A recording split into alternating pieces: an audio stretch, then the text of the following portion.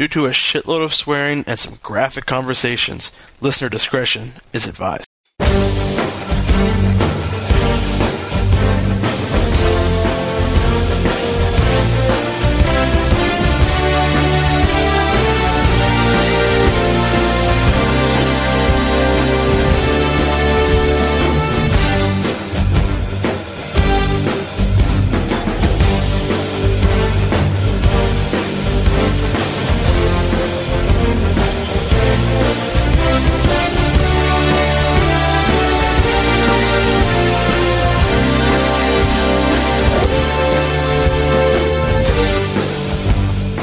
Ladies and gentlemen, welcome to Cinephiles. I'm Todsky.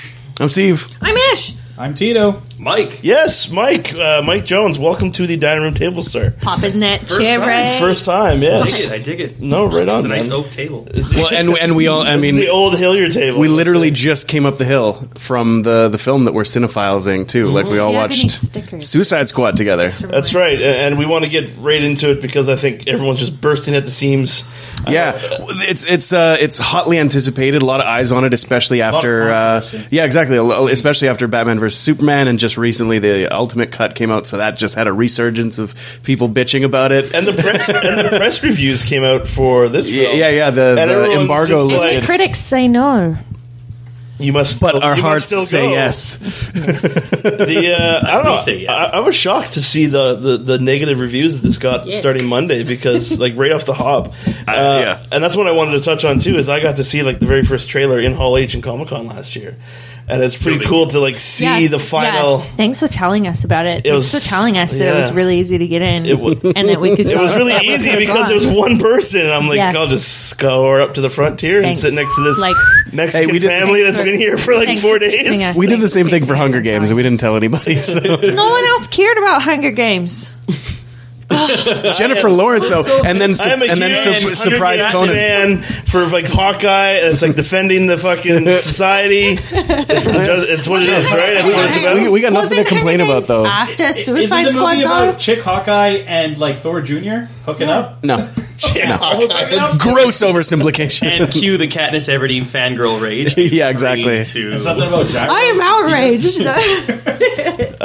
Anyway, so it's good to see the final product after seeing the first trailer. Yeah. But I was shocked. Monday rolled around, the press reviews came out, and I think everyone was kind of shocked. Well, It's like, you oh know- my god, they can't afford another loss. They The, really the can't. Newsline said Dewey wins by a landslide.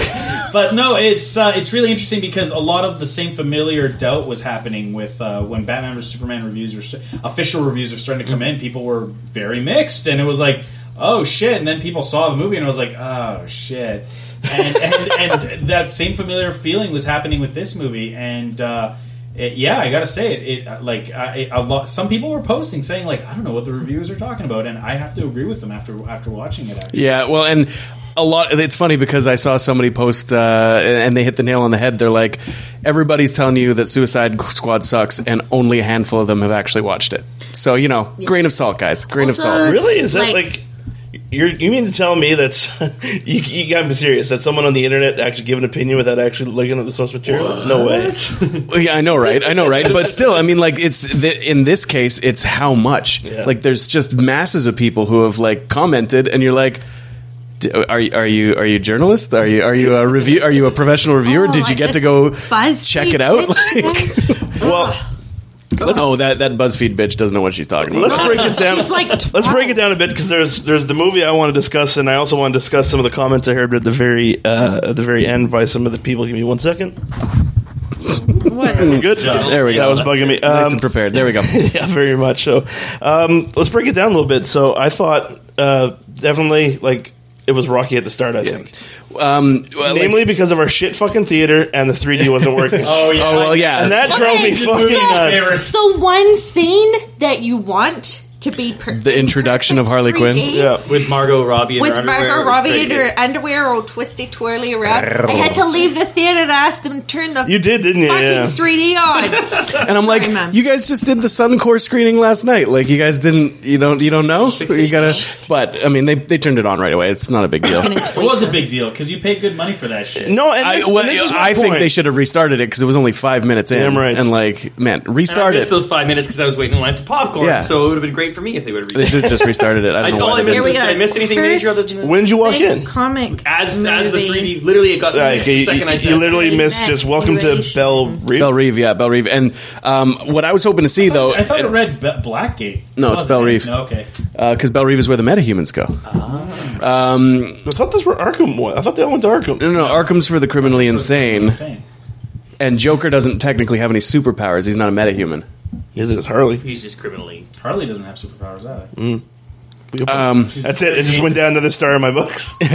But just like before we actually get into the like meat of it, the like one thing that people are focusing on the most, I would say, is the Harley Quinn and Joker dynamic, and there was a lot of hate going on it and a lot of eyes on it, and one thing that I want to like let people know is that like there's a lot of material to get into there. There's so much to cover, and like you do have to do it properly. You do have to do it nuanced, but.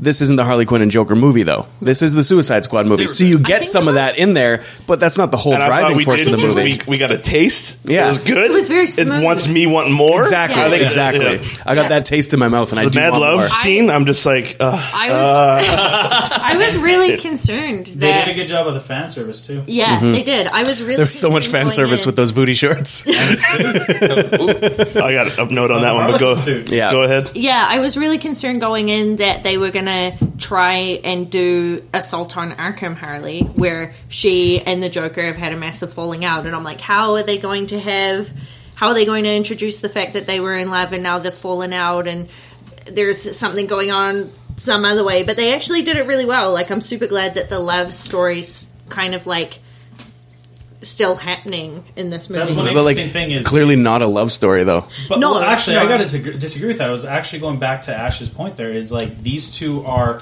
as psychotic as they are, very much in love in this movie. It's not a one-way relationship. No. I totally disagree. Did you see that part where he abandoned her and left her to drown? No, it was because the helicopter got hit. No, the car. I mean in the car. How Harley got when he caught. drove into the river, she's like, I can't swim, and then when Batman saves her, there's no Joker. Fair point, but Fuck that love shit. He's using her. Yeah. Okay, so hear me out. So the way I view the movie, The right way. well, no, she stayed. The way I interpreted was she stayed behind to basically because she was conscious. It wasn't that she passed out in the she was faking that she was unconscious so she could get a swipe at Batman.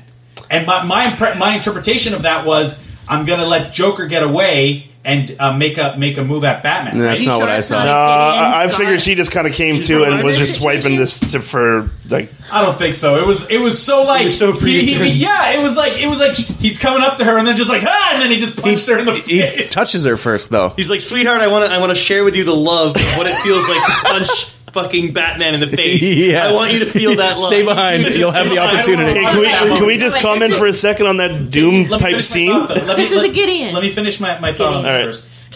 So I mean, it's obviously like a toxic relationship, but I think it's really important to note the fact that it's important to note the fact that like it's important to establish that first before we get that full betrayal. Yeah. Because she's under that assumption that it's a two-way street, and that's the interesting fact of the entire story is that like one of the best scenes I thought was the scene in the strip club or the club or whatever, where it was a weird way that they were flirting in the fact that they were basically using this one guy as a prop between them. Yeah. Where Joker's like, you now belong to this guy. That was a really cool scene. And then and the guy's like, I don't want any trouble. And she's like, what? I'm not good enough for you. And then they both turn on him. Yeah. And I'm like, oh, this is how they do foreplay. Yeah, totally. That's them getting each other revved up. Yeah. I thought that was really well done. But I think that there's going to be some people that outcry, like, and I think wrongfully so, about that whole relationship because, like you said, there will be people that perceive it as like a loving relationship, and it's so to me. I think they captured it perfectly in so much as they could show because it's not the Harley Quinn and Joker movie, right? It's Suicide Squad. There's so many other characters, and they kind of balanced it well. It's literally a toxic relationship. Well, no, is that like she is completely infatuated and like brainwashed to like do anything for him, basically. Like, and even as strong as she is, she that will be like a failing point. That'll be like, I can hear you guys like all like. I got a point, and I'm like, don't forget it, Todd. Don't forget it, Todd. Yeah, okay, don't forget hold on to it. But the Joker, though, like it was so clear to me that it showed that it's not a love thing; it's a power thing and a control thing. Because when he has her, she's expendable. She can she can be abandoned. She can be the wall that he throws up between him and Batman or whatever. Like she can be the smoke screen. She can be expendable and used. But then when he doesn't have her, then he obsesses over it, right? Like exactly. it's just like I can't have her now. I want her now. I'm gonna spoilers blow a hole in the wall of Belle Reve. You know what I mean? Get in Someone and else Ramona. has her. I love how we're Like a jealous boyfriend. I love how we're exactly. Like I love how we're kicking off so with toxic. with this topic because that's when Mike's girlfriend Amanda, as we were leaving, I'm like, "What do you guys think?" And she was saying, "She's like, well, I got a real problem with how they sexualized Harley Quinn and how they were like the abusive relationship was on display." Well- and I'm like, can you please come over for a podcast because I think this might be a whole other episode of doing this stuff because we've been talking about the sexualization of Harley Quinn. There's nothing a lot wrong the with last couple of weeks. sexualization in and of itself. But I think that's part of her arc. One of the She even knew it towards the end. So- Like to me, I just want to comment on this one because it goes right into your point of that scene at the very end with the helicopter, where she was on the hood of that car with the rain and she was down and out, and then all of a sudden she saw them, and then she's like, "Oh fuck, I got to put on the act again." Yeah. Like I think this is very calculated. That was very to the point, right? No, I Harley have- Quinn isn't But as the- insane as people are talking from a about. thematic standpoint. Well, here's the thing. I think they kind of Jokerized her a bit too, right? Like, but from a thematic. That's some going new back to 52 the- influence. Yeah, going from Steve's original point about the car scene. It like I would almost agree with you, except for the fact that when it gets to the helicopter scene, the same it's almost like the same instance happens, right? Where the Joker has a choice of leaving her and saving his own hide, and like I want to say it was accidental that she fell out of the helicopter, but it could almost be interpreted like he pushed her out. Yeah. So that's why I have a hard time believing that he would abandon her in the vehicle, and without actually seeing a scene where he basically has the ability to save her in the car and then left her behind. I can only surmise that she stayed behind because of the actions that happened in the scene. That's all I'm getting at is I feel that that one could interpret it as the Joker leaving her behind because he wasn't there, but her actions Like everybody should actually. You know what I mean? Because that's what happened. He left her behind. He wasn't there. He wasn't there. He left her. 3 times in the film. Okay, go on. So he left her behind in the car. What do you mean? Go on. He left her behind at the vet. Wrong. And then He did not. changed his fucking He did not. mind. Exactly. And Yeah. that's the point I'm trying to make. But he is the almost- fact that it's very interesting how that scene plays out. In the middle of our fucking point. But that's the whole point. Like he could have left her behind, and the movie makes a point of showing that he could have left her behind, and then he chose to turn around. And grab her. But the dialogue though, it's all ego driven. He said, "Will you die for me? Oh, that's too easy. You'll live for me." Yeah, I'm not saying that it's a healthy relationship in any way. Like he's definitely, I don't think anyone's saying that. seeing her as an object, right? It's not like don't break my toy type mentality, right? But they are romanticizing it in this movie. I still think he Gideon Graves true. Mike, what do you think? You just know that there's going to be a bunch of, well, maybe teenage girls on Tumblr saying, "I want someone to love me like Joker loves Harley Quinn." Of course, no. They And I mean, already are. but like this, like Tito said, they already are. This movie's not going to 50 change that 50 because that's Shades of Grey already style. going on. Maybe from a filmmaking perspective, they wanted that. They wanted it to look gray, so that way it could be interpreted either way by the viewer. Well, I think. And later down the line, when Yeah, and then- Joker really fucks her up and shows her the pile of Harleys true that side. he's left behind. what seeing Suicide Squad just solidified that I think a Joker Harley movie is like fucking sold. Like I think everyone would go see that. I think it's a given. That ticket's already sold. Make for it a me. Mad Love. Make it like a mixture of the whole thing because we got just a taste of it and I wanted more. So that was the strongest part of This it. sets up a Mad Love arc. Yeah. Because the idea is that if They you did the introduce cover. it as a weird romanticized relationship and then deconstruct that further, Yeah. then that's where you get those deep cuts where it really hurts, right? Because that, like, as much as a wicked point of the movie that was, it was also one of my contentious points because they were flying through those fucking origins. Yeah. Rightfully so, maybe, but like it was just go. Yeah. Right? I've never seen a movie Bullet like this points. where most movies will have Yeah, it's strong- Bullet points. the opposite. Literally, it was coming on the screen. Yeah. Movies will often have a strong start and a weak end. This movie has such a weak start, and I mean that in the sense that like the first act is like a big music video down to the track listings, and then the movie comes to a screeching halt in the bar scene. and then it gets room to breathe, and suddenly we start caring about these characters, and it actually ends very strongly. Oh, like to me, that's where I fell in love with Deadshot. Like, those letters, like, did it for me. Oh, yeah. What I really would have, the letters and everything, the humanization and stuff. What I really would have liked to have seen is I didn't mind so much the sort of title sequence bullet point introduction of most of the Suicide Squad characters. Yeah. It's just I would have done I think that if you're going to use that device, smack them together like one after another, and then show us the title card, and then get into the meat and potatoes, right? Instead of here's a character, we're going to get to know them for 5 minutes, and then just as you're getting interested, we got another one to introduce because we got 10 of them. Yeah. You know what I mean? Of course, some of them only get 30 seconds. Yeah. Oh man, poor Slipknot, right? It wasn't balanced. Fucking Slipknot. Understandably. He's a crock. Actually, Slipknot, you're right. That was a fucking write-off. I wish they wouldn't have named him, so it would have been even funny. You know what I mean? If he's just an absolute nobody. But there's some guy that's joined the team. We don't even Rick Flag. So we don't even need to know his name. There's a moment when they show you all the inmates. He's the red shirt. The inmates of the Suicide Squad, and then his picture's in there, and I'm like, what? He didn't get an introduction sequence?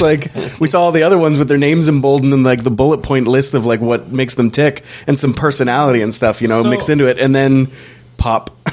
Gone. So let's talk about the squad, right? Captain Boomerang probably has the biggest surprise in the movie in the fact that there's a Flash cameo because he is a Flash villain. Loved it. That's why he's in Belle Reve. Yeah. He calls him the Red Streak, eh? Yeah. He didn't call I don't him think he was in Belle Reve. I think they brought him from somewhere else, didn't they? Because he was in that sack. Well, yeah, that's right. Yeah, maybe he wasn't in Belle Reve, but still. Central City for all we know, right? Yeah. But as soon as, because Tito even said, you chuckled and you're like, he's a Flash villain. All of a sudden it was fucking boom. I thought they nailed it. That was a good nod. Yeah. Really good character in the sense that out of all of them, I think he's really out of all the squad, he's probably the most career criminal out of all of them. Where he's just I'm a bank robber. I expected him to be like a Slipknot and have nothing really much to say or anything like that. But he was actually pretty good. Discount Tom Hardy. What was Tom Hardy's role? Was it Boomerang? I'm positive it was Flag. I thought it was Boomerang. I thought it was Flag. It's one of the two for sure. Yeah. I thought it was Flag, and that's where the two. If I were a betting man, I'd say it was Captain Boomerang. I don't know. I want to look it up, but we got to remember, this movie started off with the trauma when Tom Hardy was the rumor of, well, I'm not sharing my screen time with Will Smith, which why leads to believe it's fucking Rick Flag, right? Yeah, well, he would have been a big name to bring on board, right? Man, it would have been amazing if he was Rick Flag. You gotta put those egos away, man. So yeah, I feel like that was a big mistake. It was Hardy being a fucking dick, I bet. He was a cool We won't know the truth. So speaking of Rick Flag, so we've got Rick Flag and we've got the Enchantress whose stories are in June Moon. Right? Okay, we want to talk about sexualization for a second. I was fucking really turned on by June Moon. Seriously. Totally. Man. More so than Harley. Her weird weird midnight dancing thing. While she's talking to them but still working her mojo. I'm like, Air, just hold that shot. Hold that shot for me. Again, maybe we're watching two different movies, but the way I interpreted it was because she's an old soul in a young body, right? I interpreted the movements of an old woman. I thought that's what I thought it was some of them, but when she was working the mojo, it was more like a dance. And some people just want to fuck old women, Tito. That's just something you got to realize. Guess what? You are a G-MILF. What I found interesting is I wasn't going to the big thing that we had talked about ahead of time was the fact that I'm like, okay, the Joker is going to steal the show, right? And to an extent, he did. He stole scenes. There were talk about he's only going to show up in flashbacks. Not the case. He wasn't the big bad either. So. I was really terrified. I wouldn't want to still climb Jared Leto like a tree, but I still. But that maintains. He got in the way. Yeah. He definitely got in the way a couple of times. But the thing was, the Enchantress. I thought she served really well, both as the big bad. Almost kind of like a Loki character, honestly, and more so something big. If they keep going with this theme, is they've introduced magic on a large scale into the DC cinematic universe, right? So, it was cool to see a really big female villain too, because you don't get a lot of scary female villains. What was she calling her brother? Was her brother's name Shabalba? Was that? No, I don't think so. I'm not quite sure. It was just some random black guy in a bathroom, wasn't that? That was the host. Yeah, no, but did I miss Destroyer Electro? Did I miss anything, or is she literally just a random bathroom black? Yeah, no, that was just she just path of least resistance, just like first opportunity. Yeah. Okay, yeah, totally. The way they handled her magic, like the first time they introduced her, the way that the other hand came in and flipped the hand, that was really cool storytelling. Just really, just that really whole well, Enchantress really well thing. handled in the fact that the Enchantress was she had her own kind of scheme going and everything, which was really cool. I thought it was, and plus like all this, like they touch on mythology that you don't really get into it, but like you're just like, oh, I want to know more. Like the humans used to worship us as gods. I'm like, I want to know what this is about. Like, show us that. Good Like, bet. based on That wasn't in the bullet points. based on like the statues and stuff. Like I wonder if maybe it was like Aztec, Maya kind of stuff. Well, definitely not Aztec because that's where El Diablo comes from. You could tell. Yeah. But if he was speaking the language, But it was like, I mean, that wasn't the only like Mesoamerican That's the point. society, right? Sorry, And those were the only two. well, no, totally, but it totally felt like there was like you said, Diablo had that like Aztec sort of visage when he kind of went full blown, and it made me think that like maybe he's like possessed with like the spirit of something he is. too, In the right? comics, he's possessed by an Aztec demon. Yeah. oh, that's what it is because they didn't And so really like link to his he origins. goes I'm like, toe to toe with the Warlock from way back when. That was awesome. because I'm like, is he an X-Men? Like literally? They didn't Yeah. really talk to him at all, right? What kind of Pokemon is this? It's funny too because I was looking at some because of course working in the comic shop I get a lot of imagery of like characters and stuff before the movies come out, and I saw this like Enchantress, like the pop figure I think it was, and her action figures, and I was like, oh man, she would be totally sick to cosplay. And then I saw her on screen and I was like, nope. Come on, we can do the smoke effect in the I'm back. not recreating that shit, man. There's some scary voodoo.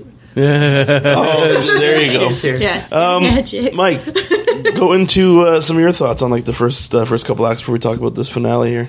Well, you know what struck me as interesting first was like the soundtrack. I mean, especially as Steve mentioned, it was basically like a music video. I mean, they had like certain songs picked out for each character. To a point where they actually went identical to Guardians of the Galaxy. It was. I was waiting for them to introduce a mixtape at some point. In case Why are you playing all the 70s and 80s music? It's great. This is our Guardians of the Galaxy. And actually, that's one It thing. actually like the music, the soundtrack was definitely used to save the first act. You can tell, like the first act is really jumbled, plodding along and you got to like really like get some glue to tie it together for people to really swallow that pill. You know what I mean? Yeah. And that was the music. If you pay attention, it's almost back to back cuts for the first half hour. Yeah. Like there's almost there's no 30-second period without music, and it's not score either. It's rock songs. It's all songs. Then the score takes over after the second. Yeah, exactly. Some yeah. of the cuts were brutal though. Like they were. It was they jumbled. Were, like the first act for sure. Like there were so many times where you see like a 2-frame flash of something is what it felt like. Like a couple dick? of like just the dick. no, like a couple of like reaction shots of like when she's meeting with those guys or whatever. There was like one particular frame that like I didn't even catch what was in it. And like they put entire We were sitting pretty paragraphs close. on Yeah, the screen for characters. I'm like the editor was like, oh, they're gonna pause it on DVD later on anyway. Yeah, but Knowing comic book fans, he's right. There was something really interesting that came up for Harley though, and I didn't finish reading it, but it said something Robin, and then Robin got crossed out, and I was like, oh, what is that? I missed it. Yeah, I missed that too. Screen cap, yeah. Well, that's a guy. Well, I'm sure it'll be Well, on there coming was a joke soon. in one of, I can't remember whose it was. It might have been Croc or something, but there was a joke where in the last line, and I heard enough people laugh that people were reading fast enough to get to it because I'm a fast reader. And I got to it, and I was like, I wonder if anyone's even going to see that. It was Rick Flag. Yeah. It was something. His golf is a handicap 3, and then they made the sound. I wasn't sure All you can hear is if the we get to that in time or not because there was enough. So we El Diablo, of course, another tied to magic. I liked his arc. I was really surprised how much story background they gave him and how he kind of almost becomes like he becomes the hero. Jiminy Cricket for the third act. Yeah, he where does. He pulls them out of the stupor. He's he's the winger. He's Coulson. He's Coulson Human Torch. Yeah. Coulson Human Torch. Yeah, He's those two characters That is mixed together. amazing. That is amazing. Can we talk about Croc and his 6 lines that he nailed perfectly? Oh, so good. Amazing. I'm so glad that he was mostly grunting and then like he'd just drop an awesome line. My favorite, obviously, it's going to be everybody's favorite line from him. He's like, nah, I'm beautiful. Yeah. I really Not like me, that. shorty. I'm like, I really yeah. like that. I like her. Yeah. I like her. No, Croc was good just for being there. Some of the lines are just so ridiculous though, where he's just, it's just like pretty much he's talking about he's like I live underground or whatever. But like for me, like I watched that and again I interpreted it like, don't worry guys, I'm already a piece of shit. I'll go do the shitty job. Well, like that scene confused me a little bit because it was Croc and like three dudes going to do a thing,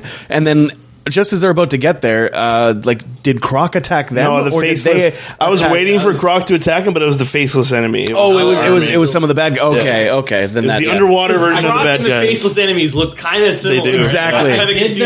I did like how they didn't do too much of those guys because I honestly was like, oh my god, this better not be a whole Chitauri thing. I thought they had too many of them. I'm like, I thought it was just they reminded me of the Ninja Turtles that went after Star-Lord. Yes, yeah.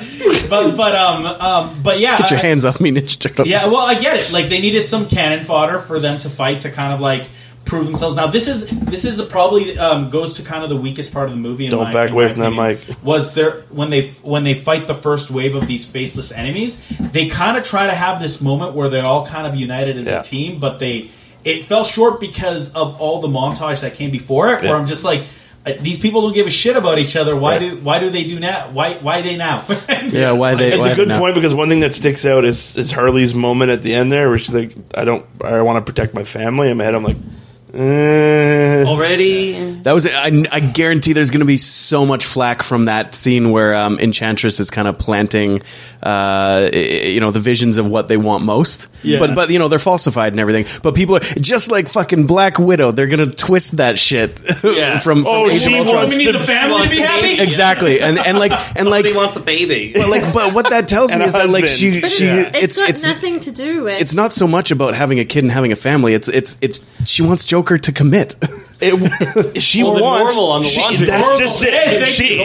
We both nailed it. She wants with the button she pressed. That's it. Yeah, and that was her interpret. She brings up the washing machine or the dryer, like in one of her little monologues. Normals are sitting on the dryer. And I perceive it as like I missed that one. What was it? The flashback or the fantasy starts with her hitting the washing machine.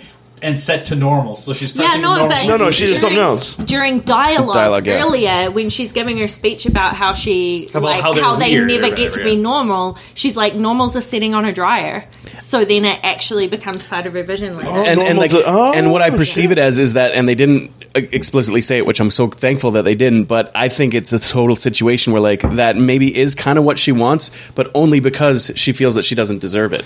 Right? I want to say this because I want to get this in too. I just have to go to the bathroom. I think, this one's. I want you to chime in on this one too, Steve. Give me a second. Yeah. Okay. I'll start. So let's talk about Deadshot for a second then. All right. Okay. Good so enough. Deadshot and the whole plot with his. I felt like he was kind of the driving force. He was, yeah. And they paid the most for him. Will Smith. I was thinking second to Jared Leto. Yeah. Well, no. With that said, as much as he was the driving force, I think they wrote him good. You know what I mean? It's not just. It wasn't an I Am Earth or fucking Will Smith. It was a good fucking ID for Will Smith. That his fantasy is to be infamous. He wants to be known as the guy who killed the bat. Yeah, I thought that was because I'm like, his fantasy is to be with his daughter, and nope, it's not. See, Matt, what movie the fuck were you watching? I interpreted that as no, but the fantasy, the idea was. No, hold on, I know what you interpreted. The way I interpreted was. I was riding high. I was still with my daughter. I was getting paid. He's the one that brought me down. And he's the one that stopped me from my daughter. Yeah. And that's what he wanted revenge for. Hear me out. All of these were false memories put in their heads by the Enchantress. She was like, I know what you guys want. Yeah, so just like someone could say, if people are criticizing the whole Harley wanting kids thing, that's not what Harley wanted. It's what the Enchantress thought Harley wanted. And remember, it's what she thought Deadshot wanted, and it comes down to Diablo again, right? Yeah, it's like this is what you want, Diablo, and then Diablo's like, no, this isn't what I want. I want to have a penance for what I did, and that's what allows me to say about it. If that's boom, I watched the movie. Good, but if that's what Harley actually wanted too, she would have gone with Enchantress. Yeah. Like she wouldn't have. She wouldn't have. It's a pleasant fiction. It's not what she wanted. Yeah, but I still think if Deadshot wanted fame, they would have framed it better than what that was. Like that wasn't fame when he killed Batman. He killed Batman. But he says it himself. I killed the bat. Like he's like happy. He's like in a stupor when he says it too. Yeah, I killed the bat, as in that's the one that took me from my daughter. Mike. I thank you. I win. Maybe I'm overanalyzing that. No, I don't think Tito's overanalyzing because... Well, 2-2. Guess what? It comes down. Well, okay, have you read the comics? Come on. Deadshot in the comics. Read. What is his reading? He wants to be infamous in the comics. Fair enough. Too. If that's what he is in the source material. Then. Like you were saying, like how Deadshot was like kind of the ringleader, he is in the comics too. Right? Yeah. Oh, he isn't. My experience with Deadshot wasn't just a Will Smith thing. Well, that's one, it wasn't just about Will Smith. Actually, I'm like, because when like Harley's like, oh, you're my friend too. Remember, like, are your friends gonna get these things out of us? And she's like, you're my friend too. And that actually, I was like, oh man, don't make a romance between Deadshot and Harley. I know that happens in the comics. Yeah. We don't need that right now. Can someone answer how the fuck she got the cell phone? It's sit down. It was the security guy from the jail that was in love with her and gave her as she was leaving. He basically gives her he drops the phone in her lap. She hides it, and he's like, "You're gonna tell your friend about me, right? That I treated you good." And she's like, "You are so screwed, right?" And he's like, "What does that mean?" Yeah, because he was. All of a sudden, I'm like, "How the fuck did she get a phone?" He was the guy with all the. He was the guy with all the debt that Joker took from. Yeah, it was an old school. Yeah, he took him from that. Apparently, she's been in that prison for a while. How'd she get that? How'd they get that Joker emoji on the phone too? On that phone, yeah, no doubt. But okay, set it up for her. Yeah. So we talked about Harley. We talked about Deadshot. We talked about. We didn't talk about Harley yet. I want to bring up more. We just spent like the first. Hold on, I got one more point I want to make, but let's go to Joker. To me, this was a hard. You want to talk about the 3 Joker theory that you brought up? Which Joker is Leto? I think it's the 2000s version of the gangster Nicholson Joker. It's exactly what he was. He was the fucking high roller dice mob boss fucking Joker. Yeah. Yeah, he very much seems like a ringleader type in this one. He's not an agent of chaos. He's very much. He's got goals and all that. He's got plans. Controller too, like he has a lot of control. I liked him. I liked the way he looked. Yeah, I liked the way he acted. About Leto's performance, like it's not going to win an Oscar. It's not Heath Ledger's performance, but it was good. I enjoyed it. Well, for what it was. The problem isn't the performance. The problem is where it's framed. Like this movie is not going to be an Oscar nominated. No, because it's a comedy. The Dark Knight was. You know what I'm saying? It was framed. The Dark Knight was a crime movie with a fucking cape. You know what I mean? Like that movie stood on its own and will always be. One aspect that they did that I really did enjoy was the fact that whole thing he kept doing with his hand where the smile on the smile behind it. I thought it was a really nice touch, and the grunts and like he's very he's like a petulant child. He's all over the map. Like weird, he wants it his way. That weird purring thing that he did. I was like, ugh. I think be into that Jared Leto though, right? Yeah, but he was all over me, Jared. Perfect for me. Well, he was all over guys and girls. Like he was giving Buddy that lap dance. You know what I mean? Like to me, I think he was like legitimately a fucked up character. He was the first bisexual Joker. Yeah, exactly. You don't see Heath Ledger sucking no dick. I'll tell you that. Well done. Again, more. I want to see. More. I think that's the intention. Oh no, exactly, and they fucking nailed it. Now we want to see this Joker against the Ben Affleck Batman, right? Mm-hmm. Ooh, yeah. See, really? Will they give it to us right away though? No, again, fucking. Did we? Though we didn't get much of it. Really? No. Yeah. Now here's the interesting thing. Let's talk about Batman for a second. There was all this talk about they got to stand in and everything. I'm like, there was a lot of Ben Affleck in this fucking movie. Yeah. You sure that was him? Yeah, man. Like you can't fake those close-ups. Like I would have gone in if it was like in the distance and everything, but the dialogue and like that's Ben Affleck wearing the cowl. Yeah, fair enough. And I was like, okay, maybe you could have your argument. Maybe it's someone that looks a lot like him, but then he shows up right in that mid-credit scene. Oh yeah, that one was Affleck. There's no doubt about that. They could have shown. Like all I'm saying is all the footage they got of Batman in that movie, they could have shot probably over the course of a week. Like it wasn't, or they could have even shot it as part of because I'm sure with MCU, like a lot of those end scenes, they film them when the their other movies, and they're like, hey, we're 3 films ahead. We need you to appear in this category. Probably just shot that at Ben Affleck's house. Exactly. What about, hey, can we come over? We need a thing. Yeah. What about Viola Davis as Waller? I want to talk Waller because fucking that was a good character. She is. Cool. I don't know the character. Again, my thing's film. I watched her in the Assault on Arkham, and I know her from like the stories or the articles from the animated series too. But fuck, did she play that well? It was to a point where she's literally this liaison for government official and sweet talking her way to just icing those fucking people in that room there, just like shooting them right in the face. Like I don't know. To me, I thought that was Waller, man. That's awesome. It's the Wall, right? Yeah. Well, it's the Wall. She is the Nick Fury of the villains for the for the DC. But is she good or is she bad? To me, she's evil. Chaotic good. Chaotic good. Just icing those people? That's not good. Well, she does what needs to be done for the greater good. Her and Batman have gone would you say she's not chaotic because she's very methodical. Hang on, let me think this through some more. No, but chaotic doesn't mean that she's what's it called? Chaos? Yeah. It literally does. No. It doesn't mean that she's not methodical. It's just that she does things to an extreme, right? Yeah.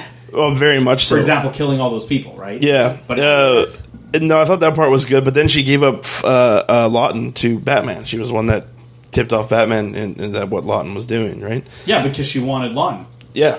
Yeah. So it wasn't... And Batman... Although, that was like a really cool Batman moment, hey? It was. Like, it was just like swoops down, kicks him in the back. Yeah. Like, you're going to jail. I'm not doing this in front of your... let's not do this in front of your daughter. Exactly. So good. No, so I was really impressed with Amanda Waller. She became the patsy at the end, but more or less, I guess. In what respect? Where she was kidnapped, or where she was captured by the fucking baddie, and then the fucking thing from Stranger Things was attached to her fucking head. To get all the locations. And then to get all the locations of the secret base, which I was trying to capture the names. Did you capture them? Did they mean anything in the comic realm? I didn't capture them. But like, what made me laugh, though, is like, it was actually very... very self-referential when like Deadshot sees her. Then he's like, "How are you still alive?" Like, yeah, I loved that. Yeah, Will Smith had some good fucking lines. They pulled themselves out on a lot of stuff, which was cool because like there were a lot of moments in Batman vs Superman where you were like, "Come on." And in this movie, you're like, come on. Oh, okay, they're calling themselves out on it. Like, give us an example. Well, like that one exactly. Like when she shows up at the end and he's like, how are you still alive? How are you still alive? Yeah, right? yeah. You know what's crazy is just like you watch this movie and I'm like, this is a really big crisis. I'm like you think Flash would show up? I was waiting. I was like, where's fucking Batman? Because it's a city that they don't care about. Oh, it's funny. I leaned over to Todd at one point. I'm like, if only there was some sort of Superman to help them. Yeah, or some sort of league that would stop this or something like that. Not around, and that's just it. They answered that question in the mid-credit sequence. Make sure you stay, because they're like when the Suicide Squad is disbanded, maybe. And then Batman's like, bro, I got this. Like, don't... You stop. Oh, he told her to stop. He Yeah. said, you stop doing what you're doing or I'll stop it for you, right? Yeah. Which was a good mid-credit scene. Like, they should have something like that in fucking Man of Steel or whatever. I'm just saying. So Matt was like, he's like, I got this. We're going to do Justice League. We have the budget now. We're going to... Looks at the camera, smiles. And then whatever that icky thump the fucking... Deadpool effect. I have to say, though, the heart of this movie is that bar scene. That bar scene is where that movie brings actually... it all home. Yeah. I'm trying to think of who did we lose? Just Slipknot. Who else died? Diablo, in theory. Oh, yeah. Which is weird. I'm assuming he's gone. If they didn't show the other big bad. Which is weird because bullets weren't taking this thing down, but apparently a grenade did. No, that wasn't a grenade. That was a demolition bomb. Yeah. That was a little more than a grenade. Fair enough. So whether just more high caliber weapons would take out mystical beams? Well, I mean... Magic bullets. Fair enough. I just would have liked it if Diablo took him down. That would have been better. Well, moments before Diablo melted his hand into dude's chest. So okay. I think he was roughed up. He was weakened enough that you could catch him with a Pokeball. CP fucking 20,000. No, I want to talk about Margot Robbie because that was Harley Quinn was the one everyone wanted to see on the big screen. The one that we probably have probably one of very few DC villains or DC characters that we haven't seen personalized yet. She got the role, of course. The focus is going to be her. They have Sauron's on her.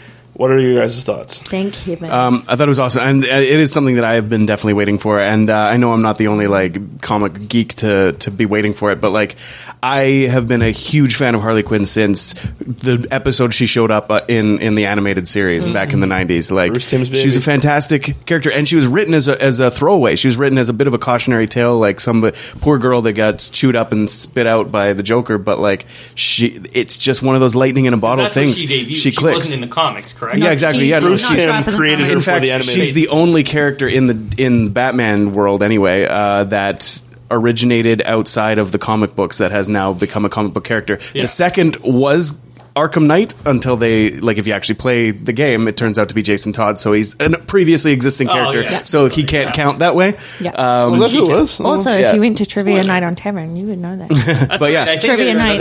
So, like, I mean, that's just a testament, I think, to how important of a character she is and how well she connects with the general public. And how important the casting would have been. Yeah, I think exactly. This was the main focus on this film, and I mean, think they fucking nailed it. Like, it's funny, there was so much talk about who was going to do the role. As soon as they kind of announced that there was going to be a live action Harley Quinn, there was so much speculation. Which blonde actress is it going to be? And then when they announced that it was going to be Margot Robbie, like, I flipped out in happiness, because having seen her in Wolf of Wall Street or The Big Short, scene where, like, Leo's crawling towards her and she, like, puts her foot on his head and she's just like, oh yeah, so good. And they do that whole like. Ugh. Daddy's gonna have to just look for a long time, and you're like, she's even doing the voice. I love it. She nailed the accent. I think she nailed the fucking mannerisms. Down to a fucking T. And like time she said the hints at that, like underneath, chill, like that like below the surface malaise. You know what I mean? Like, again, that really was one of my favorite scenes of her on that fucking and her on that card. Yes, she's sexualized, but it's not exploitative. So that's one of the better things about the movie is that they don't make a big deal over moments like, oh, she said pudding or whatever. It comes very naturalistic in the performance because they're writing it like the comic, where like it's not like she said the thing, except for when Suicide Squad. He said Will Smith actually was the one that maybe Suicide Squad. Maybe he's the one that because maybe they thought he was the one that could get away with it, but he's like, so that's it, huh? We're some kind of Suicide Squad. Looks at the screen. But, like, at the same time, I mean, like, if anybody's going to fault it for that, you also have to give the same fault to Guardians of the Galaxy, because that's a throwaway. Yeah. Well, but I think they gain points in, like, hinting, teasing, but never actually doing Avengers Assemble. You know what I mean? No, I hear you. People want to compare where it's just like, oh, fucking Marvel fans, fact, blah, blah, blah. That's how to me, the writing is substantially different. That's how they cut Age of Ultron, before the after credits. Or actually, no, there are no after credits on that one. The last thing you see in Age of Ultron is Avengers. Yeah. Music. Credits. Yeah, they never give it to you. And that's the joke for it, right? But, like, it's, to me, that's a substantial difference where you get the Marvel versus DC, which I want us to talk about here in a second, where it's stuff like that. Like, what are we, some kind of Suicide Squad? To be like, what the fuck, to Avengers, make it an actual running gag. Like, to me, that is calibers of writing. And I think that's one of the substantial differences. Maybe this is why DC is not doing so well. I definitely don't think Suicide Squad or Batman vs. Superman deserves the ratings that they're getting. But I will say this, they are lower caliber than a lot of the Marvel movies. I think Batman vs. Superman earned its rating. I don't think Suicide Squad. Yeah, exactly. And I think, unfortunately, Suicide Squad is still due for an August record, though. At this point, yeah, the money will talk. The money will talk for sure. But I totally feel like this movie is being held against the Batman versus Superman candle, which is unfortunate because that's a really shitty thing of them to do. It's ironic because it's kind of the theme of the movie in general. Because the whole thing is, like, I mean, thematically, I feel that the message that they were trying to get across was, yeah, we're bad guys. We own that we're bad guys, but it doesn't mean we can't do good things. Mm-hmm. Oh man! And they totally. What's that character in Wreck-It Ralph? Like Wreck-It Ralph. Wreck-It Ralph. Yeah. Zangief. Zangief. You are just because you're a bad guy. Yeah, doesn't mean you're a bad guy. But again, it's kind of the irony is, of course, that the movie Suicide Squad is technically being grouped with a bad movie, or the bad movie that came before it, but it doesn't mean it can't be a good thing, right? You're so right. You're so right. Well, let's talk about the DC versus Marvel and the whole fucking let's sue Rotten Tomatoes and blah blah blah. Fucking it wasn't sue Rotten Tomatoes. It was a petition to shut it down. Close it down. It's so ridiculous. And the fucking theory out there of people that are like, oh, this is just Marvel fans fucking. Or Disney's trying to destroy Warner Brothers. Like, I don't know, man. But also, going. Well, they are, but it's not because they're actively trying to destroy them. It's because they're making a better product. Well, and they both know that that saturation point is coming, and they both need to pump out as many movies as they possibly can before that point hits. Mm-hmm. And they both know, like, you go to a DC movie, there's Marvel trailers on it. You go to a Marvel movie, there's DC trailers on it. They've been playing they're Coke and Pepsi. They've been playing this game for a long time before the movies ever became a big thing. Is there any fan? I know that you pointed out thing. I do that a lot, man. Fuck. It's just me trying to talk, I guess. The lips smacking the fucking good points, I guess. They're tasty. They're tasty, delicious. God, I'm hungry. The bee in apartment 23. Yeah, don't trust the James, bee. No, yeah, James Vanderbeek apparently licks his lips heaps during his sex tape. Anyway, sorry. Side note. That's a great show. That's a great show, by the way. I totally lost my train of thought now because I'm just thinking of James Vanderbeek sex tape. Yeah. I gotta Google that right now. The Dawson. The Dawson. What was I saying? To me, any kind of Marvel fan, like, are they really that much hardcore where they'll try to term, like, I love Marvel, but I love fucking comic book movies, you know what I mean? So I want to see them all. Yeah. Wonder Woman looks fucking awesome, and guess what? That's the first fucking, DC is going to get that out before Captain Marvel or a Black Widow one, so that they got points for that right off the hop, right? So, I don't know. It's just the thing, though, is like, DC and Marvel have this whole, like, fake thing going on. Like, people really think there is, and I mean there is, like, they've actually created crossover comics. Like, money-wise, competitively, they are competitive with each other. I mean, Diamond goes so far as to make Marvel have their own previews book so that it's not in the same book as DC. But fandom-wise, the crossover is 99.9%. Yeah. Like, people have preferences. Yeah, absolutely. There's only a handful of people that are like, fuck I will never watch a DC movie. But you're lying to yourself if you don't think Kevin Feige is seeing these reviews and laughing behind his Oh, yeah. I fucking love that gif of Evans laughing in an interview. And, like, it's just like Marvel, basically, every time a new DC movie comes out. I fucking love that meme. It's so good. I don't know. To me, the hype, the Marvel versus DC hype, I don't know. Like each other better. Yeah, exactly. Yeah. It's this. I mean, it's the very same thing as like the dual partisan system in politics. You don't actually want one side of the spectrum in power for way too long because they'll stagnate and they'll, competition has been and always will be good. A little bit of competition brings out the best, or at least it should in the competitors. But it's funny because like when I was a kid, I feel like I've like grown up from it a long time ago, but like some fans just don't seem to like quite get over that hump. So I remember as a kid, it was like Star Wars versus Star Trek, and it was DC versus Marvel, and you had to just be on one side, and like Simpsons versus Family. Yeah, exactly. If Pokemon came out, it would be like, what team are you? And like we can't even like talk to the other teams. You know what I mean?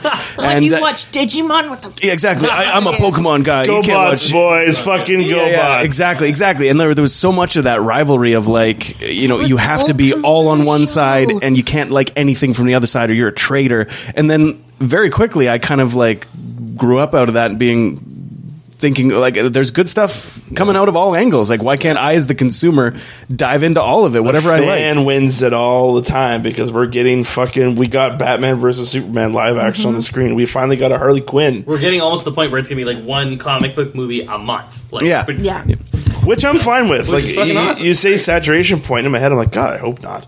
Well, it's just a natural progression. Well, it's interesting because same as zombies, right? Technically speaking, the saturation point, if we're talking about like every generation, it should have happened back in 2010, but something happened around 2010 that stopped it from happening, and that was that the comic book genre changed. Iron Man 2 and The Dark Knight. Those two movies were big game changers. Dark Knight was 2008. Yeah, I know, but they both came out in 2008.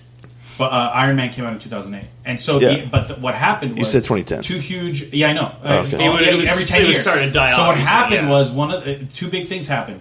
One, comic book movies started becoming serious as a genre, and two, they started becoming connected as a sequence. Yeah. And that basically has given us another like if the 2000s were the golden age, we're now in the silver age. Yeah. That's interesting. Well, I would argue that we're like getting into the true golden age now, because like, I mean, if you're trying to compare it to the golden age, silver age, bronze age of comics, the silver age is often like labeled as the safe age, because like that's when the comics code came in and forever changed comics to make them dumbed down and safe for families and stuff like that. Whereas I feel it's the exact opposite is what's going on in the movies. Like, we're actually branching out into territory that, especially with Deadpool doing so well for an exactly. That's a great example. What was this rated?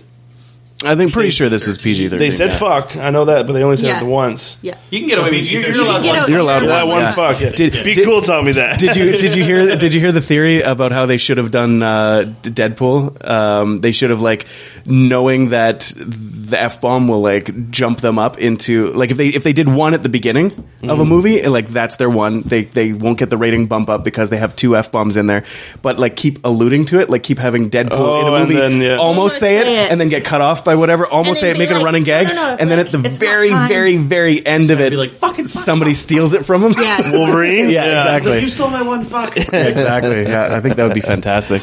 All right, we got. Let's go into some final thoughts. We got 10 minutes. Wait, there was something important I was going to say. Hey. Oh man, I can talk and talk. Oh, and talk. hey, fuck Jerry, what's going on, buddy? Oh, hey, buddy. Friggin'. Oh, thanks, man. Appreciate it, buddy. What's up? Grab a mic. I have to go to work at the Casman, but I'm sure this podcast was amazing. I just love it's awesome. You have no idea. Sick shirt, dude. It's wicked. Yeah, no doubt. Thanks, Jerry. Appreciate it, buddy. What I was going to say is, you said zombie. It's the comic movie thing is going to be like zombies, but I totally disagree. And it doesn't get rid of them. I just mean it no. They kind of fall out of the limelight. People zombies now, but there are so many different types of comic book movies. You can do a zombie comic book movie, right? Marvel zombies. Marvel zombies. When's it? Doctor Strange is magic. Marvel Captain zombies America movies, yeah. Is No, you're World right. War II. Ant-Man's a heist movie. Ant-Man's a heist movie. Technically, Doctor Strange is going to open that door for the possibility of a Marvel Zombies movie. But it's so magic.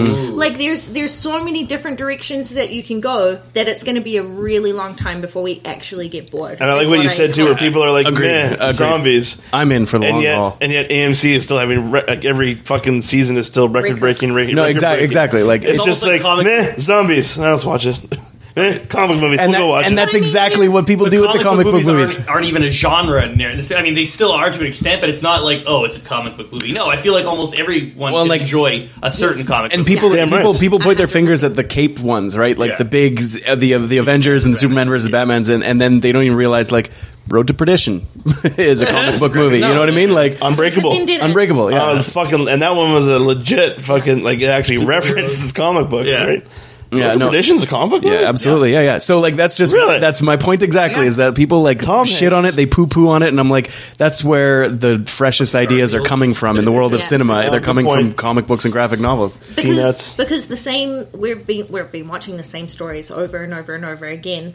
At least comic books extend us into other universes where there are more possibilities than what's happening on human Earth. You know what I mean? And it's proving a lot of, I think, executives wrong. Executives who have that mindset of dumb it down for the audience. The genre needs make it accessible. Stop celebrating the fact that it is a comic book movie and just delve into the story.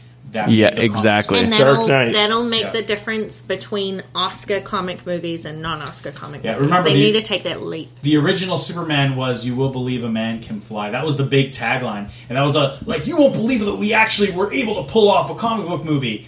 Yeah. And then they rode that train up until the 90s. Yeah. And now we're asking for something else. It's don't just, we need some depth. We know these comics are great for a reason. Show us that. And know your character. Deadpool's so very comic booky. Yeah. Because it fits the character, right? Yeah. Deadpool was the perfect segue into brilliant comic book movies. Now DC just has to get on board. Mm-hmm.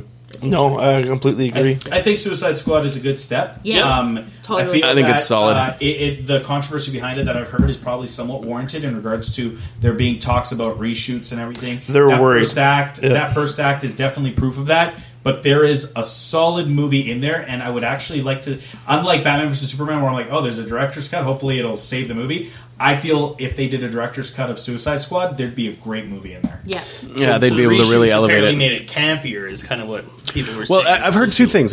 One is that they reshot to make it funnier after the reaction to Batman vs. Superman being... that's so visible in the Justice League trailer, right? In the teaser. You can tell that they're we need to get away from that and get some funniness injected into this. But I agree. It's not necessarily the issue. That's not necessarily the fix. But For this one, yeah, it's the other thing that I heard was that while it's not the version that everyone's seeing, that they hired they contracted the company that did the trailers or the bulk of the trailers for Suicide Squad to make a cut of the movie to show to focus groups and everything. Yeah. So basically, I think that's where the rumor stems from. If that is the case, I don't know for sure, but if that would explain why David Ayers wouldn't have touched this version, and they would have reshot some stuff. And there's some evidence of it. I think that's where we get a lot of the jumbly. And first act is so jumbled. Three, and that is solid. There's a lot of it that felt like Batman versus Superman in how jumbled it was, and then it found itself and actually soaked into the characters that were present instead of setting up characters that you haven't even fucking met yet. You know what I mean? For those of you out there who walk out of movies early,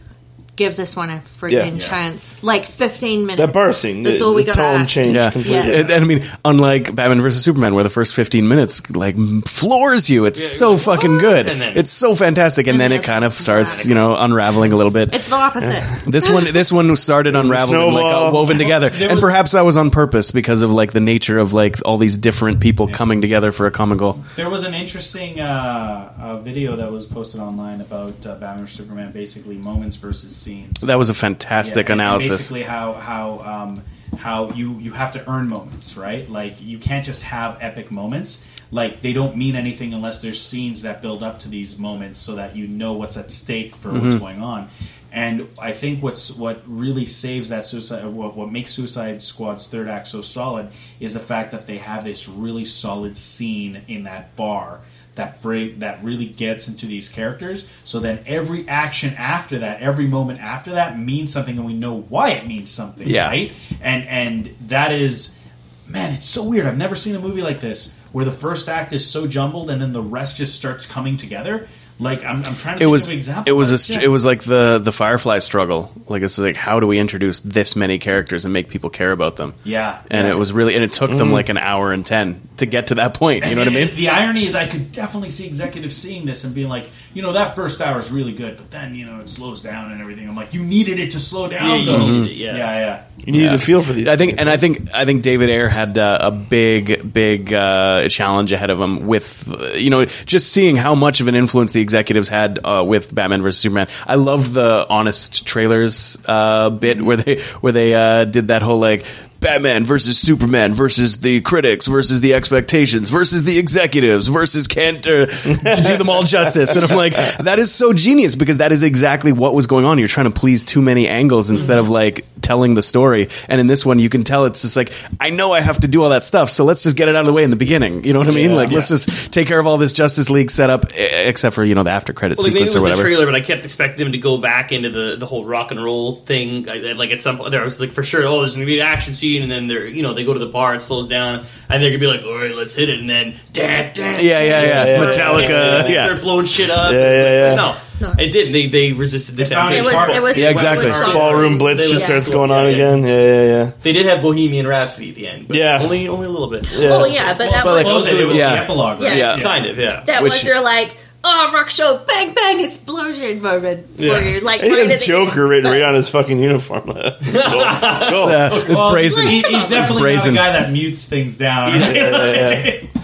All right, so let's go into some a pink flip phone with preloaded emojis of himself. That's love. It wasn't an emoji. It was his profile pic. His little profile pic. Yeah, it looked emoji. It was no eyes or anything like that. It was definitely a. It was a Joker emoji. Yeah, it was but it wasn't. Yes, it was an icon. But he held someone at gunpoint to get that he didn't. Well, he didn't type Joker face. I'm coming to get you. It was he typed I'm coming to get you, and it showed up on her phone as this came from the Joker. It was a profile picture. Oh, okay. Fair enough. Let's go into some final thoughts and some ratings. Go ahead, Mike. Are we rating out of 5? What do we do? I always do out of 5. Someone does out of 10. You can do it out of 100, man. There's no format here. Yeah, but we I'm only going to give you 5 million. We always do a pen. So for Guardians of the Galaxy, it was 4 out of 5. Mixtapes. Infinity Morag Rats. Mixtapes. Yeah, or mixtapes. So just choose. Yeah. But tell us what your final thoughts. If I was to give Guardians of the Galaxy 4.5 or 4.6 mixtapes, I would say this one's a solid 4.3 mixtapes. Out of 5? Not quite Guardians, but really? You rated that's fucking high, man. I enjoyed it. Yeah, I guess that is kind of high. Wow. But anyways, I enjoyed it. Yeah. Any highlights? Favorite scene?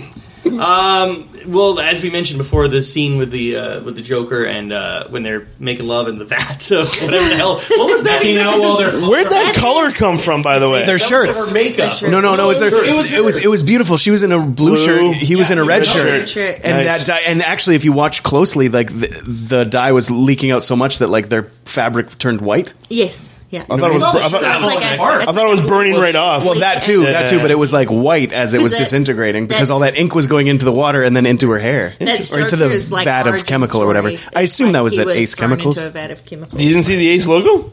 Oh, was it there? Yeah. Okay. When he was like, "Tell me, live for me," you can see Ace Chemicals on the back. Perfect. Yeah, I did like that. Live for me, like die for me, and then. Oh, that's too easy. I'd say that's probably my favorite scene. Yeah, I also enjoyed seeing Elliot Spritzer for any newsroom fans out there and trying to take him seriously. Yeah. Which one was he? He was like the assistant to Waller. Oh, okay, yeah. Oh, right on.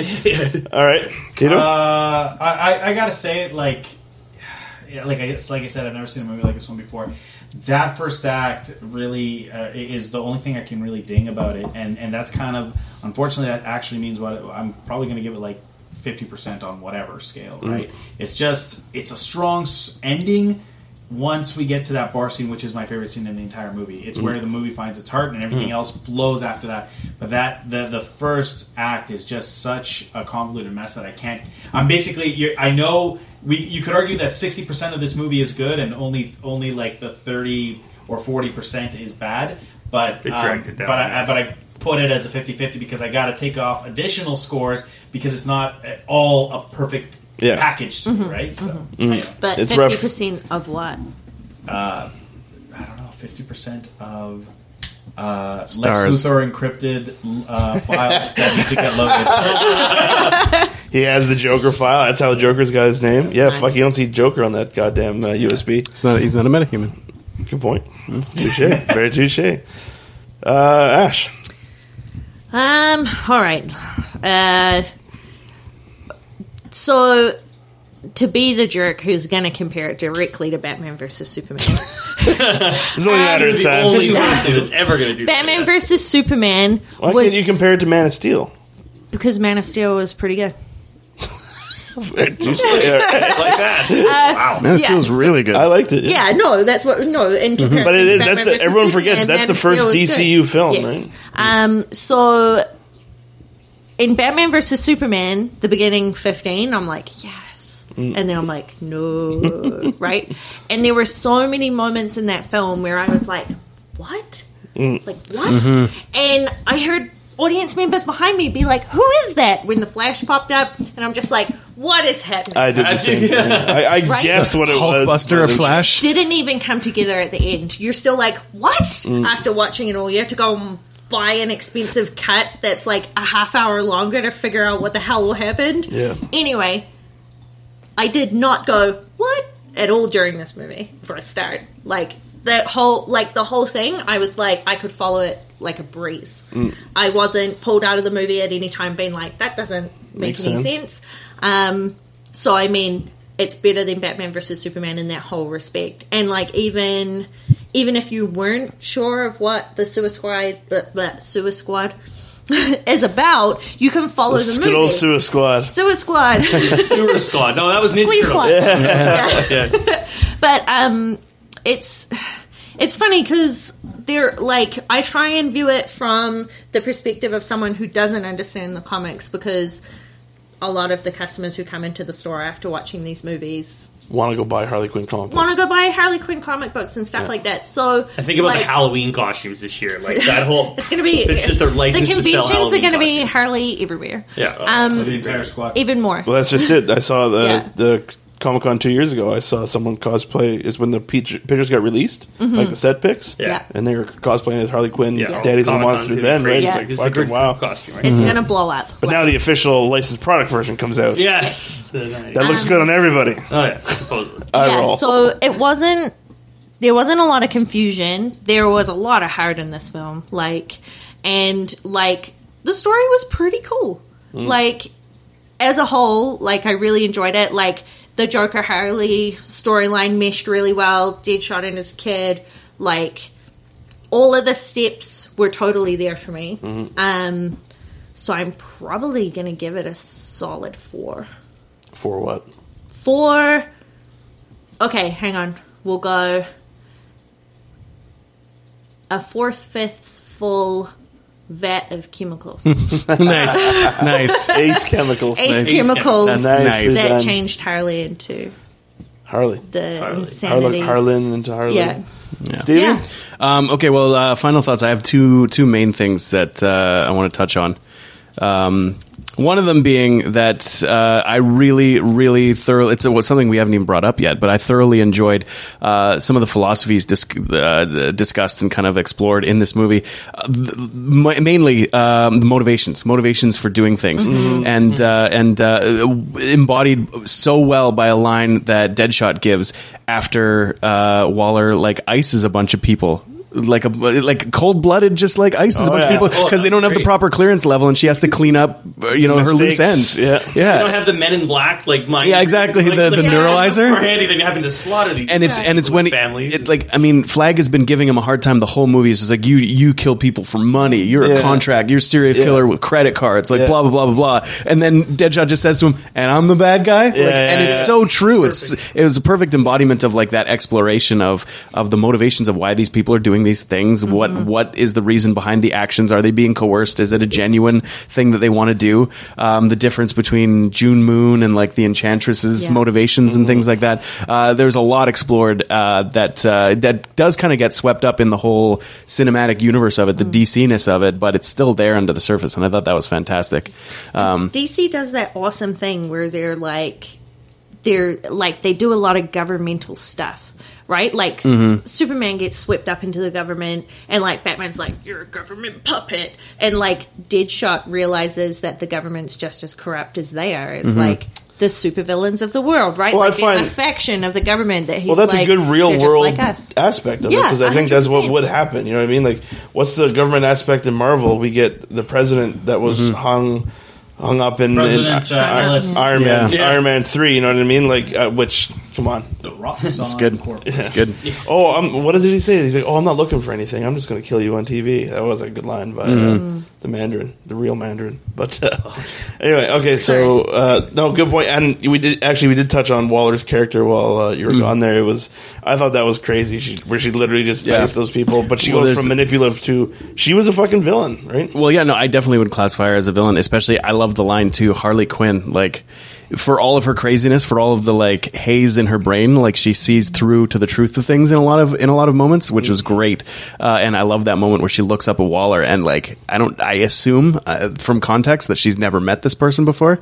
And first thing she says, "Are you the devil?" Yeah. Like, because just the way that she holds herself and walks into the room is just so like looking down, right? exactly, looking down, so controlling over everything, playing everybody. She's like the overlord. She's the mastermind behind everything going on. And I thought that was really well done, and that whole like, how are you still alive? the iPad speech was pretty good too. What's your rating? I'm going to give it. You know what?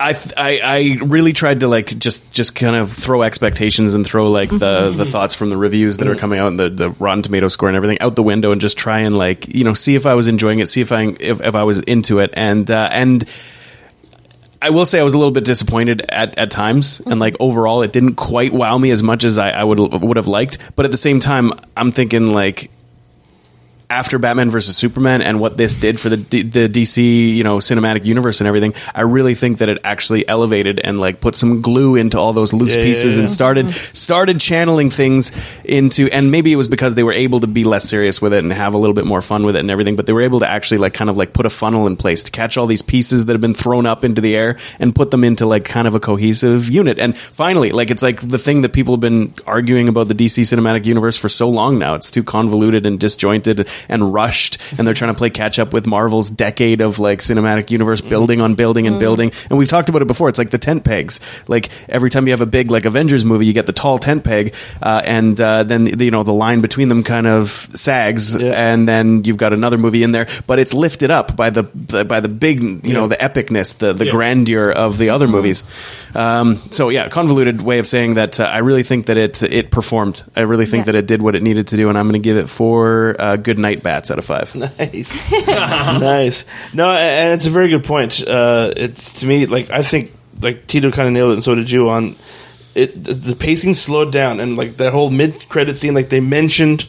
Well, we saw Batman, so I guess that's legit. Throw it into the universe there, but they mentioned Superman. They mentioned some of the past events, and then that mid-credit scene. I think that's what needed to start this off. You know what I mean?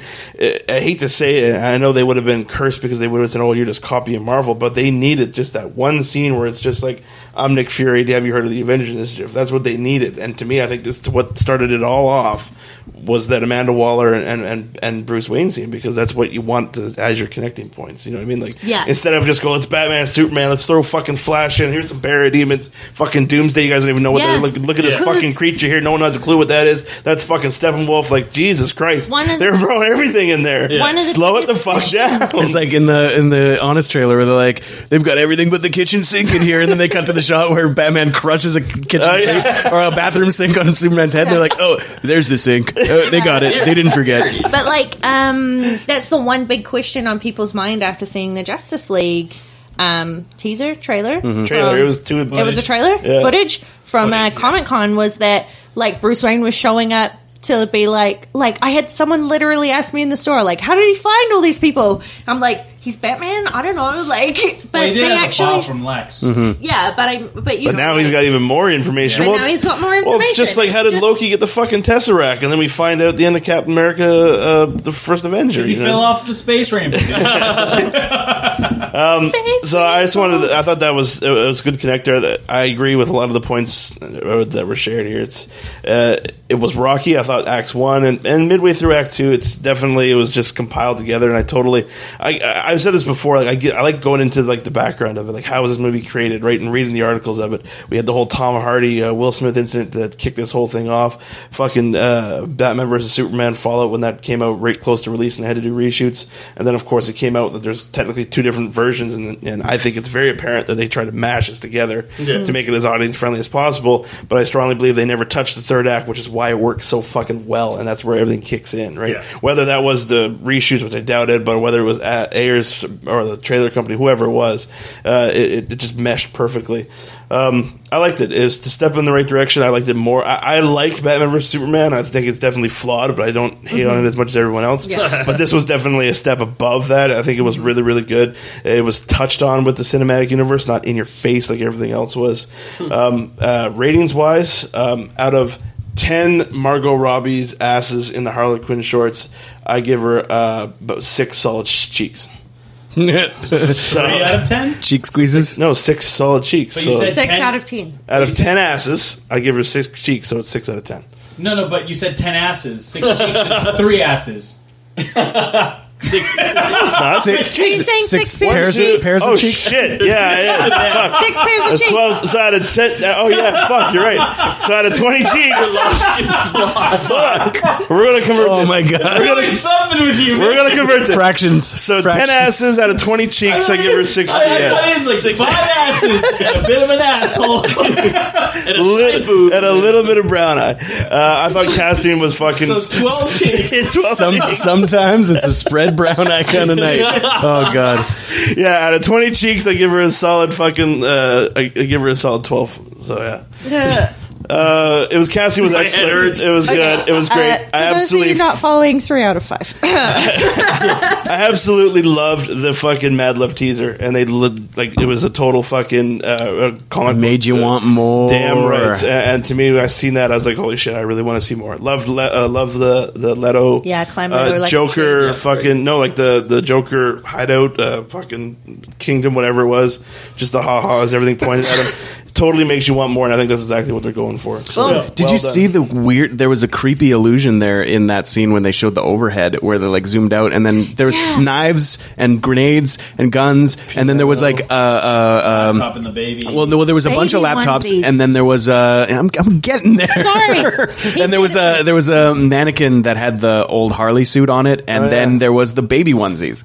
And there was a piano there, wasn't there? Yeah. Oh, wow. And I was just like, what the fuck is the baby onesies all about, right? Like, maybe he has the same desire as Harley does. Who knows? Find out. Desire. Normal. Or something. Also, and I think this is so definitely a step above Batman vs Superman, and I think it's a good lead-in because we got Wonder Woman next.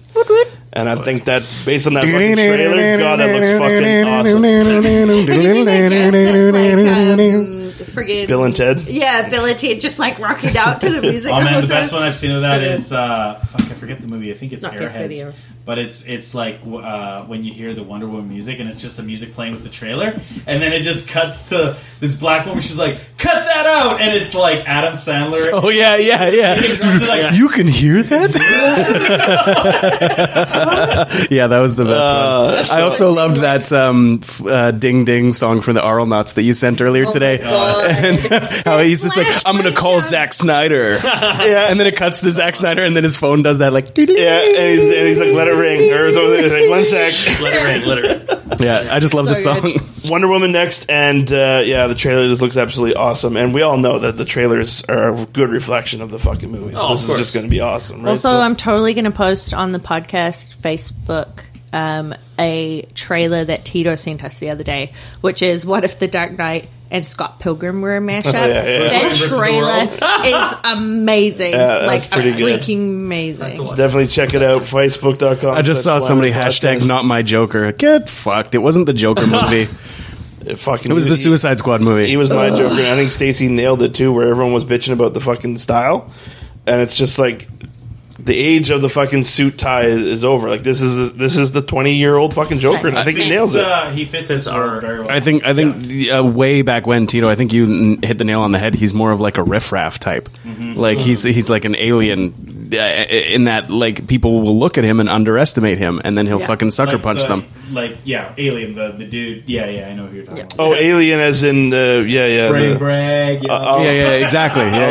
James Franco. Suck the gun like a dick. Fucking Well, that's what I like about all the iterations of the Joker. Is what makes him a compelling character is that he's hard to read. Yeah, like, you don't know what he's going to do, but you know it's going to be something bad. You know it's going to be. Awesome. I think he was great. Fucking rights, not my Joker. Fucking assholes. I'm going to go on the internet now and start taking down some fucking tomorrow. Some kids. Not my Joker. All right. I'm excited to check it out again. For this episode of Cinephiles, I'm Totsky. Mike. Tito. Ash. Steve. We'll see you next set. Woo. Oh, that's not how we. Yeah, we'll see you at the flicks. See you at the flicks. I think we didn't have a Cinephiles closing. We never made one. See you at the flicks. Don't sit too close.